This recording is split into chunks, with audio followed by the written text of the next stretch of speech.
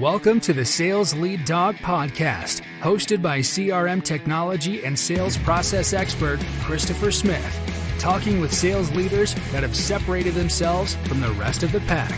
Listen to find out how the best of the best achieve success with their team and CRM technology. And remember, unless you are the lead dog, the view never changes.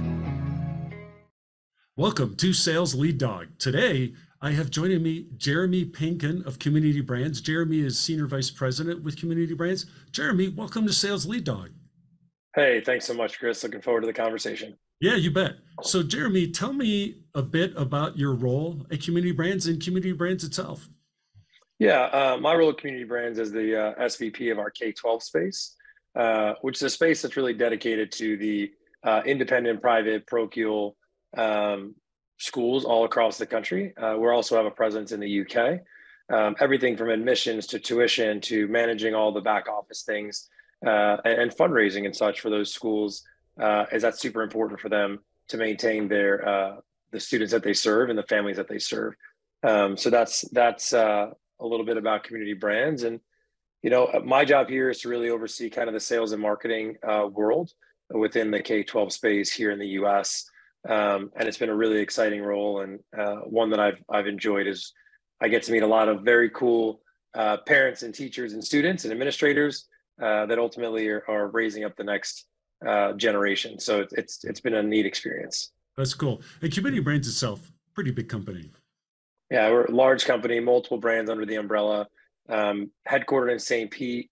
Really have a successful background as far as the brands that we have in our portfolio, and really ultimately how we run things. And we've got a great reputation out there, and it's about serving people. So I think that's really one of the coolest parts about the Community Brands. Yeah, and you guys are a leader in your space, which I think is that's pretty cool. Which is I love that you're able to come on the show.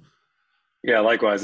Yeah, we're definitely a leader within the space, and that's one of the exciting things about Community Brands is working for the guy at the top. So yeah, I'm glad you had me, Chris. Thank you.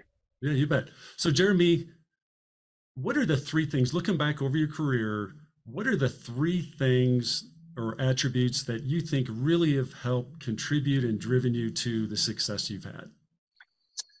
I think I learned really early on that you've got to be people focused, because you can't do it yourself. And I think that's a big pillar for me, and one that I learned that the hard way. I was a guy, if you want something done right, do it yourself. But ultimately, if you want something done right, you need good people that trust you to help you get to where you're going and work as a team and be collaborative to drive the strategy forward.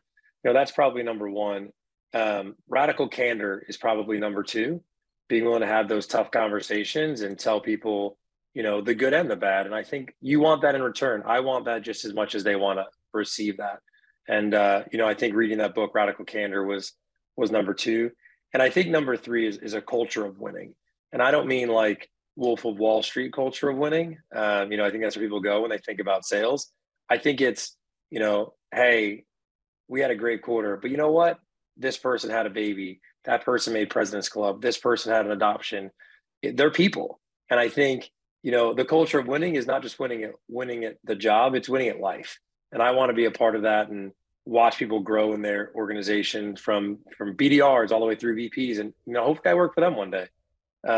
That's really probably the third pillar for me, is that celebrate everything in a winning culture, and it's not just about you close the deal. It's more than that. Hardly anyone that comes on the show wanted to be in sales when they started their journey. What did you want to be when you were thinking about your career, as a young person? Yeah, I think, my career is a little bit different than most. I come from a public safety background, and that's what I wanted to do. And since I was a little kid, every Halloween, and that's what I did for a number of years. I'm fortunate enough, my father and my grandfather owned a business. So, I kind of grew up around sales, and I remember being in my dad's store as a kid and, probably being relatively annoying, throwing, paper airplanes and such off the balconies of different coworkers and things like that. But when you're the boss's kid, I think there's a little bit of a leeway there. But, I also learned from my dad and my grandfather that it's a lot of hard work. but ultimately it's very rewarding. And they are both, they were people focused on their customer base. And I think it was cool to watch them sell, and the excitement of it, and the things that I got to do as a kid, I think is because of that. And so I think it's always kind of been in me, if you will. But once I got off of got out of the public sector, I did what everybody else did. I started as a BDR, and kind of went through that process and set myself up for, different opportunities within. When I was a BDR, I was a flight paramedic, and I wanted to become a BDR, and I challenged the people that were in leadership to let me try it, and I would increase their flight volume. And ultimately that's what I did, and created a job for myself in the process, and was also willing to tell them, if I can't do it, fire me. Now, I don't think I meant it as much as I said it, in my younger years, but it got me to where I was going. And then slowly through that confidence build and learning to be told no a lot and learning the art of it, I was able to go through it. But selling to me is just people. It's understanding people that have problems with pain and helping them solve it. I think if you look at it from, Chris is just $1. And if I get $1 from Chris, you don't like me, I don't like you. At the end of it, it's a really poor experience. Yep. And so I had people along the way, and I've been through different sales programs like Gartner's, that really teaches you kind of that the way to sell that in a way that is human nature. So again, I think it was in my blood from my parents, but along the way, I've also kind of grown through it. What was the hardest lesson learned when you started in that first role as a BDR? Learning to take no a lot. Learning people to tell you no. They don't want to talk to you. No matter how good your sequence is, your email is, your phone call is, a lot of times we would show up, sometimes with a helicopter. So, it's learning to do a lot of those things and still not get where you want, but not quitting on it and seeing it through. It may be a 6-month cycle. It may be an 8-month cycle. It could be an 8-day cycle. Right. But the lesson was, you got to be consistent. And what I definitely learned through that process was consistency is king. I go to the gym a lot, and January is my favorite time in the gym, because in January 3rd, 800 people are in the gym. I worked out this morning. I bet there wasn't 8 people in the gym, but the consistency of stringing and going to the gym together for 30 days, there's lots of evidence out there that you'll see your body change.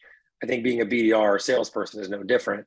If you're consistent in the activities that are required, those revenue generating activities, you'll ultimately get where you're going.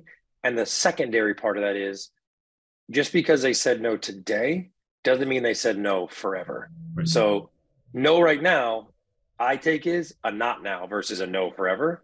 And it took me some time to kind of learn that lesson, because you kind of get this big long no column and this very small yes column at times, and you never go back to the no's.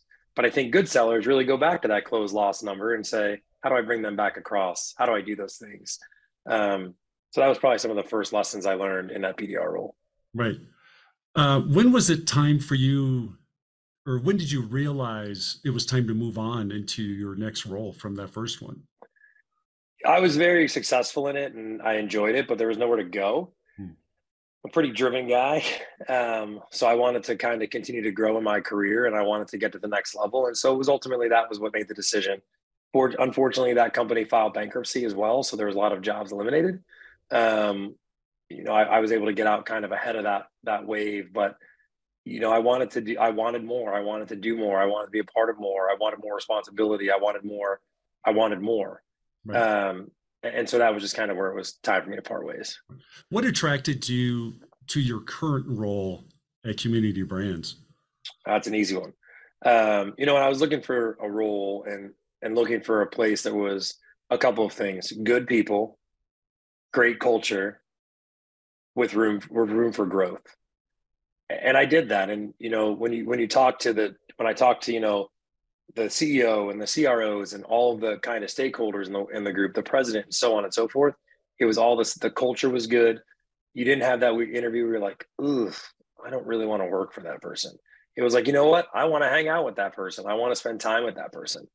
And ultimately, look, you got to do your due diligence. So I call around and you back channel and you talk to friends, and, I'm a part of different communities like Pavilion. And so you start to dig into those networks and say, hey, who knows these people? You'll find that a lot of them do. And then you start asking the questions of like, all right, I had a great interview. Let's pull the curtain back. What was it like? And as long as they say some good things, like, look, nobody's perfect. I don't think we're looking for that. We're looking for people. but ultimately that's what drew me there. And the excitement of I get to be a part of a product set that helps people and helps schools take care of their population. And these private schools and independent schools and faith-based schools don't have the ability, like they're a business, right? They rely on people to attend their schools. It's cool to be a part of that. It's getting on calls with their executives and having conversations and hearing the struggles that they're having or not having because of the products that we have are great. But also learning that they're putting kids in and they're getting them the education they need to hopefully be they'll be the next Jeremys and Chris's of the world or Susans and Sarahs of the world. I think that's the other thing that attracted me. They're doing what they sell is a good thing, and we really help people. It's not just a widget. Yeah. Think back when you're in a non-leadership role in sales.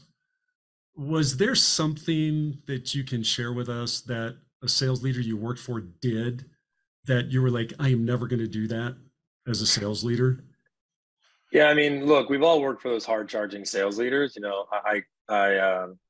And sales has changed. And I think you have to be hard charging in sales. It is a very grit and grind job.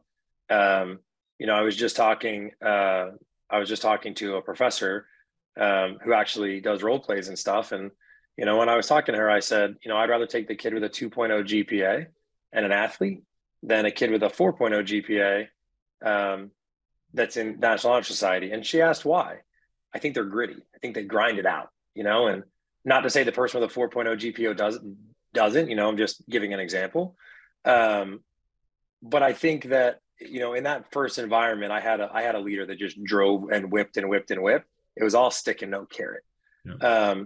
And it sucks to work for because you feel like you're constantly looking over your shoulder. Is it my day? Is it not my day?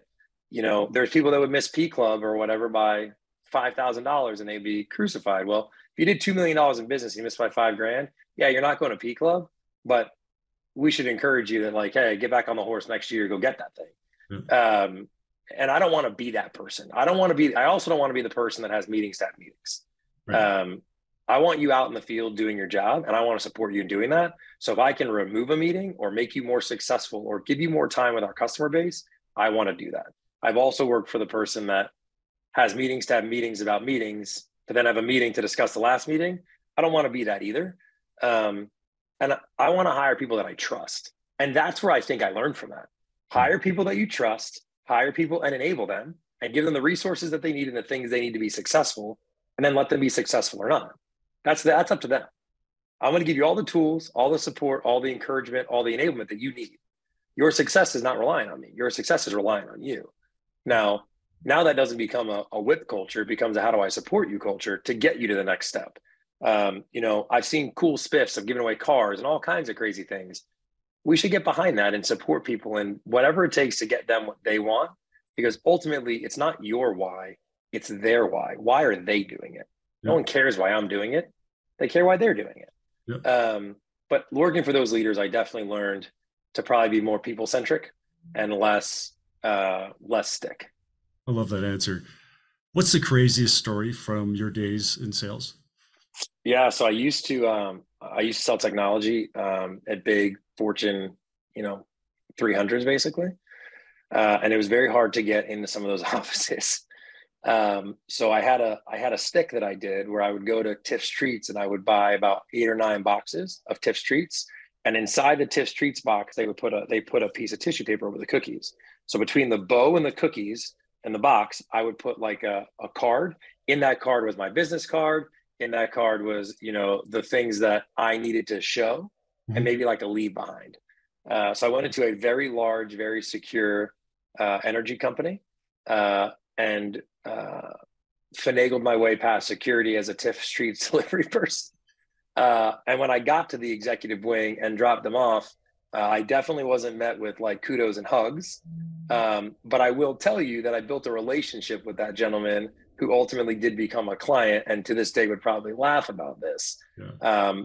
But I was escorted out that day by some friendly security officers that were doing their job. But it was just, look, whatever it takes to get there, let's get it done. And And if you're not going to take my email, my phone call, if I'm sending things to you that you're not going to take my dinner invitation, well, then I'm delivering cookies. Everybody liked cookies. And I will tell you, they kept the cookies. Yeah. So they did not like the cookies. And it took about 7 months of some relationship repair, if you will. But ultimately, to this day, we stay in contact. We're relatively, cordial. And it was a great life lesson. And again, he would laugh about it. If he was on right now, he would make fun of me for it. Oh, yeah. It's all about separating yourself from everybody else, right? I mean, you think of all the ways people are trying to stand out. And the thing is, most don't, because they're not willing to do that extra to really stand out from everybody else. It's like I get the same LinkedIn messages over and over and over again. It's white noise. So like to do something like that, to me, it's gutsy, and he's going to remember you, like, oh, you're the cookie guy. Yeah. And we've crossed paths many times since, and we'll share a drink or a lunch and laugh about all the things, and but ultimately, I'll tell you what I learned from that, and something that he taught me along the way as I got to know him. Value is more important to him than noise. So to your point, when I delivered value and I became a partner and not a vendor, and when I became an extension of his business, when I became a consultant, when I became a confidant, I was valuable. Otherwise, I was noisy. That's right. Just sending noise about something I don't know nothing about, it didn't help me. No. And the more value I brought to them, the more purchases that they would ultimately, over time make. And I think that's the key as we continue to drive through. I tell some of the team today, it's more important to be valuable than it is to be wanted. If you're valuable and you're doing the right things and you're meeting them where they are and you're solving their problems, that's more important than just being there at sale and at renewal and maybe a quarterly along the way. And again, that's part of the people process. They're people with pain that have a problem that you solve. Focus on fixing that box. And again, it's a good story. But yeah, I've done the Tips Treats thing, and I recommend it. If it doesn't, it will work. I promise. You'll get thrown out, but you'll at least get in to say hello.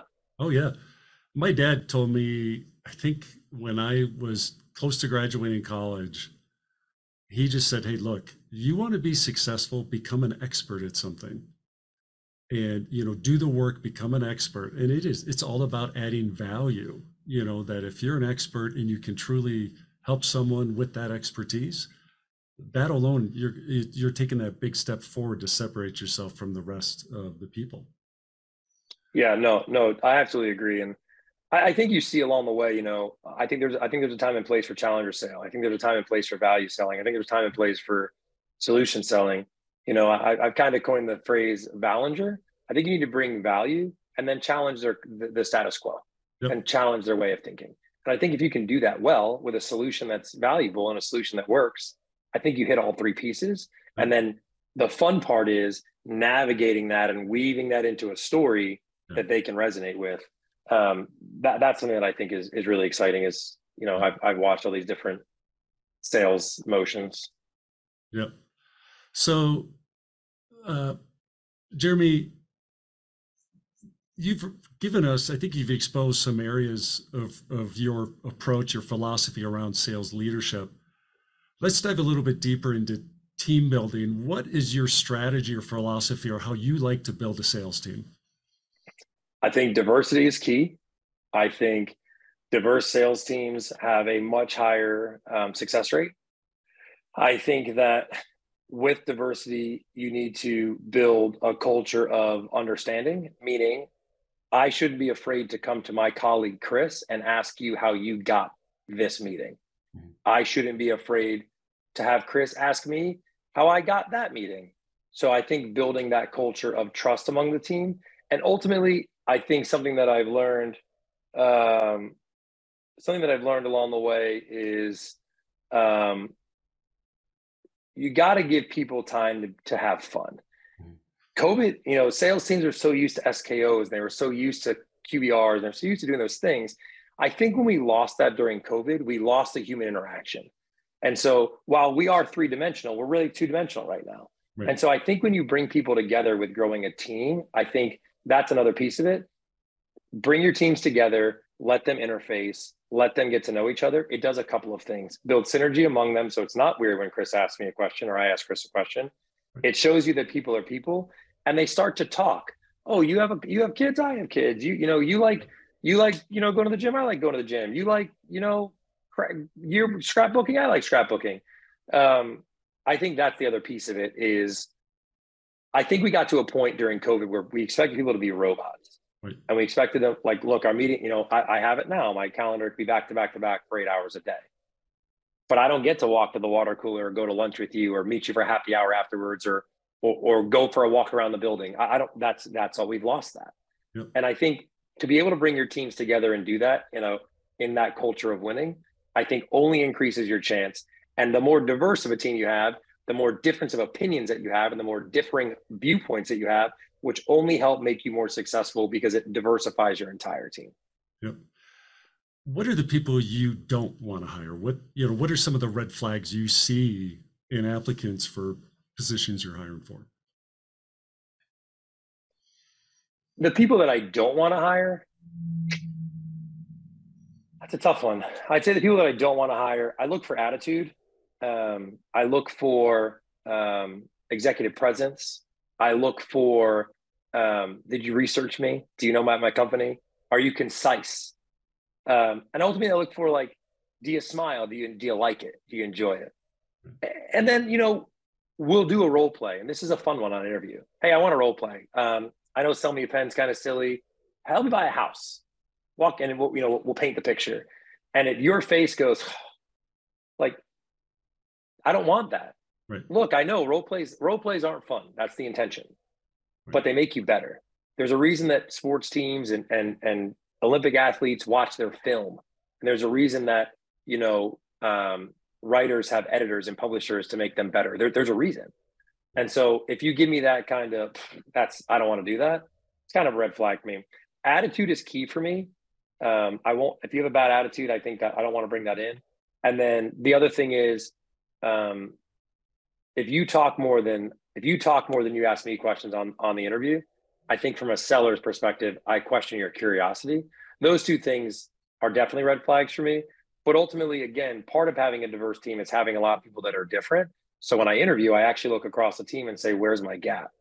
Do I have somebody that do I need somebody with a really strong business acumen, but maybe not as great at building out collateral? Because I've got that person. Right. I look at it like that as well. But the attitude is such a big piece because it's that skill that it's just so hard to turn it. Yep. And it's kind of hardwired. Yep. What do you look for in your team where you're going to go up and tap them on the shoulder and say, hey, I think you need to start on a path to leadership? Yeah, no, I fortunately just got to have one of those conversations. And when I ask for things, like, hey, Jeremy, I want to learn to be more fluent in my data. Great. Let's do that.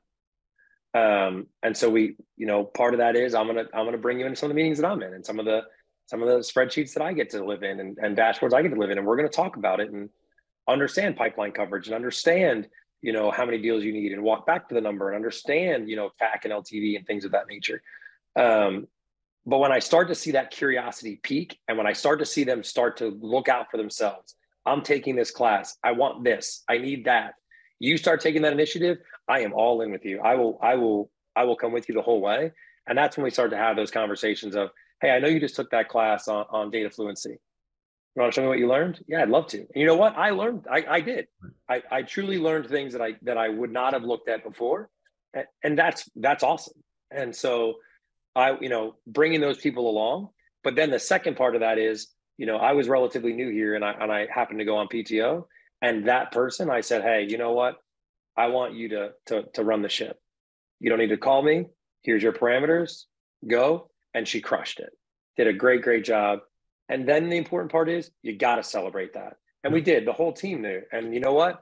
I think that's how you start to continue to develop that and get that to that second and third level line leader. And, it wouldn't shock me if in the future I work for her. Right.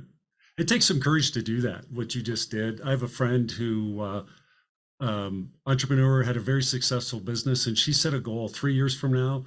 I am going to step down as CEO and I'm going to travel for a year. Her and her husband are going to travel the world. and she was going to do one check-in call at the end of every month. And so she started that process of tapping people on the shoulder and elevating them, giving them more and more. So at their holiday party at the end of December, this is probably 5 years ago, she basically turned over the keys to the business and walked away, which I think takes a huge amount of courage. Business grew over 30% in that year. Yep. And so I think there's real value. You said it before. It's like building a good team and then giving them those parameters, those guardrails, and turning them loose. Yeah. And giving them the ability to fail. And, right. And you want a leader, and I have leaders that, look, if you're going to fail fast and let's fix it. Yep. I don't expect you to be 100%. Obviously, that's the goal, but we're human beings. I'm not a robot. If you're going to fail fast and let's fix it. And I think living in a space where you can fail and know that you have the support to get out of it, yeah. we can do it. And, again, they're people, and you need the strategy, and then you need the people, and then you need the process. You need, the things that you're going to metric all the way through, and they all have to align. I kind of look at the pyramid upside down, where I put people at the top, then I put the processes, then I put the metrics, and then I put kind of the goal at the bottom, because the people are the number one. And if you flip that and put people on the bottom and you're driving up, but it's not, it starts with people. Yeah. It doesn't finish with people, it starts with people. And they're the biggest expense you have, and they're the biggest driver that you have. So it's got to be the people piece. Those are some of the things that I've definitely learned along the way. Look, I was the guy that was like, process. Anybody can fit in the box. I've been that guy. Yeah. Nobody wants to work for that guy. It's a miserable way to exist. Yeah. And ultimately, you're going to have a ton of attrition, which only creates your job harder. So focus on the people, and then have a process for them to follow, and then give them the ability to go do their job as intended. And I think that. Before we started recording this episode, you shared with me a little tidbit. You have a nickname your friends use to refer to you in this approach of yours. Do you mind sharing that with the audience? No, they say that I'm a people-centric leader. Yep. So what does that mean for you to be people-centric leader? It's people first. It's celebrating their personal lives. It's celebrating their professional lives. It's when they want you to get in the trench on a call, you get in the trench on the call with them. When they want your help on a call, even though it may not necessarily go towards your comp plan, you get on that call. What people are looking for is a team. And I think you see a lot of leaders, you've all seen the GIFs where the leader's in the back whipping. I want to be the leader in the front pulling. Like, I want to pull. And I tell my people the same thing. Don't wait for me to push it to you, pull it from me. Don't, this is an open dialogue. And, I've got a GM that says the same thing. And so, that's kind of something that I think is important, but you have to understand their why. It's not Jeremy's why. Right. It's their why. Why do you do this? And most people go, sellers do it for the money. And you know what I'll tell you? You're going to find out that a lot of times money may motivate it, but it's something else. Yep. I want to get married. I want to have a baby. I want to buy a house. I want to help my parents. It's something else. Yep. And you have to know that. But then when that thing happens, you as the leader need to celebrate it, because that's how those people will never forget that. Yep. And ultimately, I want to be in their lives. I want to understand what they're going through. And that way, if times get tough, I want them to be able to call me and say, hey, I know, I didn't want to call my manager, but I called you. Yep. X, Y, and Z is going on. Can you help me? Yep. There was a lesson I got very early in my career. My dad was very successful in his career, and I, was just getting started, and I'm like, I need to learn more. So I went to his bookshelf to see what books he had.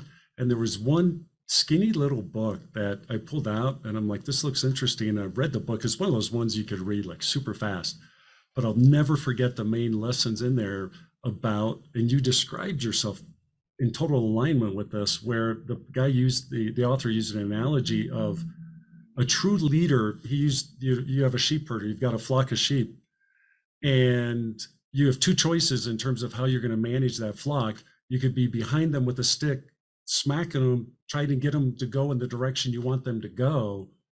Or you could be that sheep herder out front who's created that will or that the culture really around that they want to follow you. and you're out in front leading the path, you're setting the direction. And because of who you are, they want to follow you. And you're not back there wearing yourself out with a stick, whacking them, trying to drive them forward, and I've never forgotten that. And I truly think, that's what separates a leader from a manager. Managers in the 100%. back with the stick, a leader's out front. And I think that's a great, I've not heard the sheep analogy, but it's such a great analogy of, and who do the sheep want to follow, right? Do they want to get hit every day, or do they want to be? Yeah. And so I think, but again, look, I don't claim to have all the answers. I've been the perfect leader my whole career. I've been fortunate to work for some great leaders. I've been fortunate to work for some average leaders. I've been fortunate to work for some really bad leaders. And I've taken a little bit of each one of those things and either kept it or cut it, or made it my own. Yeah. And so I think that's what got me to where I am today. That's awesome. CRM, do you love it or do you hate it? I love it. Why? What do you love about CRM? I think it's important to know your business. And I think I'm a medic guy. And part of medic is understanding your business and being able to articulate that business. And if you don't want to have all those meetings, you need to have a clean CRM. Because without a clean CRM, now I have to have meetings to gather that information and to trust that information. So I think the CRM is good. Now, the debate will be made that sellers don't like a CRM. I was one of those sellers. I didn't like it. It didn't make me money. But I think you're wrong in that. I think it does make you money if it's managed correctly and you put in the time with it. And then you don't have those meetings. It allows you to do more revenue generating activities. It allows you to be in the field more. But I love it. So I preach this, and you've said this many times, which has made me very happy, is you have to know their why. The salespeople, what is their why? And so when I talk to sales leaders that are struggling with their CRM, that's one of the first questions I ask them is, what's your why for the business in terms of CRM, but then also what's the why for each of the individual team members you have? How are you connecting CRM to them to help them with their why? And because they all have one, right? And if CRM is not helping them with their why, that's probably why they're not using CRM. Yeah, no, I agree. And I think, but that comes down to me, that's not the seller, that's the manager or the leader, to your point, not understanding them. So they're like, why am I going to do this exercise? It doesn't get me anywhere. Right. But no, that's a good point. Yeah. If I'm just using it to put in data so you can run a report for your boss, you're taking time away from me selling. Right. Right. Exactly. And to me, that's not CRM. That's just a reporting tool, Absolutely. So absolutely. Totally agree. What advice do you have for a sales leader to, in terms of how they should be structuring their CRM or leveraging their CRM as a sales leader? I think, look, it's easy to be a dashboard, live in dashboards. It's easy to do those things. Take what you want to know and figure out the best way for you to consume it. But better yet, figure out the best way for them to enter it, for them to consume it, and learn to consume it the way that they do, them being your reps. And I think you'll get to a better place. I also will say, set the tone, set your expectations. My expectations when I run a forecast call and it's not right, I'm going to call them on it. I'm not going to beat them up. I'm just going to say, hey, your date's wrong. It's in the wrong stage. It's not going to happen again. I promise. You don't have to, I can't believe you. That doesn't get you anywhere. Hey, can you change that date next time? Yeah, no problem. Thank you. Great. Move on. Yep. Hey, it's in the wrong staging. Can you change that? Yep, I got it. Does it happen? Of course, to people. But I think and the other thing I will tell new sales leaders is, if you expect them to do it, you better use it. Yep. Because if you expect them to do it and you never use it, they will never trust you again. You're taking time out of their selling to do something that you're not utilizing. So if you're going to tell them to do it, you better be utilizing it at some point in your process. Yep. Do you leverage CRM as part of retrospectives, maybe on lost deals, pick a deal out 100%. and say, let's go through it? Can you talk about 100%. that? Yeah. Lost deals, I think, are like a treasure trove. And so when a deal of a certain ACV is lost, absolutely, we go in, dissect it. Then what I do is I go and run a report and see how many other ones are there. Do I have a trend? Do I have a product gap? Do I have a whatever I have? How do I fix it? Yeah. So I think it's important to go through those, but I do the same thing on one deals. What's the product set? How is it being sold? And what's the term being done? What is that? How is that? What problem is it solving for who? Do I have a trend here? Is there a marketing opportunity for us? I think it goes both ways. I think the other thing is it also helps. I look at it a lot I also go through pipeline a lot at the rep level. What pipeline does each rep have to meet their goals? How do I track it back to their activity and their why? So I use it for a lot of those reasons, but I absolutely go after the close loss over at a certain threshold. And my leaders do the same thing at another threshold. Again, you're looking at trend data. You're looking at, do you have a seller problem? You're looking at enablement issues. You can identify so many things in there without breaking the bank because it's not costing you anything to get that data. Right. Or get that information. It all comes back to, again, that having that structure in place, communicating that why, providing that support that you talked about, so everybody understands, how we're leveraging this tool, why we're asking you to spend that time to keep this stuff accurate. And one thing I always talk about, you mentioned forecasting. There's a lot of people in the business making decisions on the forecast that are relying upon the data those people are putting in. And a lot of people forget to communicate that, so it's really important. Jeremy, we're at our time here on Sales Lead. It's been absolutely wonderful listening to you. I really appreciate you coming on the show. If people want to reach out, connect with you, if they want to learn more about community brands, what's the best way for them to do that? Yeah, LinkedIn is probably the best way to get a hold of me. And, I do get a number of messages on a daily basis, but happy to reach out. And, if you want to engage with any of my content, please do. And, happy to be a sounding board or an ally to anybody out there. So LinkedIn's probably the best way to get a hold of me. And I look forward to hearing from everybody. That's great. So we'll have all of Jeremy's information in the show notes. So be sure to check that out. impellercrm.com/sales lead dog. You'll find this episode plus all our others. So please be sure to subscribe. And Jeremy, thank you again for coming on, and welcome to the Sales Lead Dog Pack. Hey, I appreciate it. This is great, Chris. Thanks so much.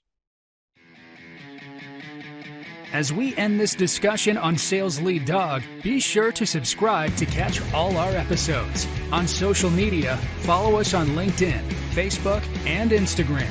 Watch the videos on YouTube, and you can also find our episodes on our website at impellercrm.com/Sales Lead Dog. Sales Lead Dog is supported by Impeller CRM, delivering objectively better CRM for business, guaranteed.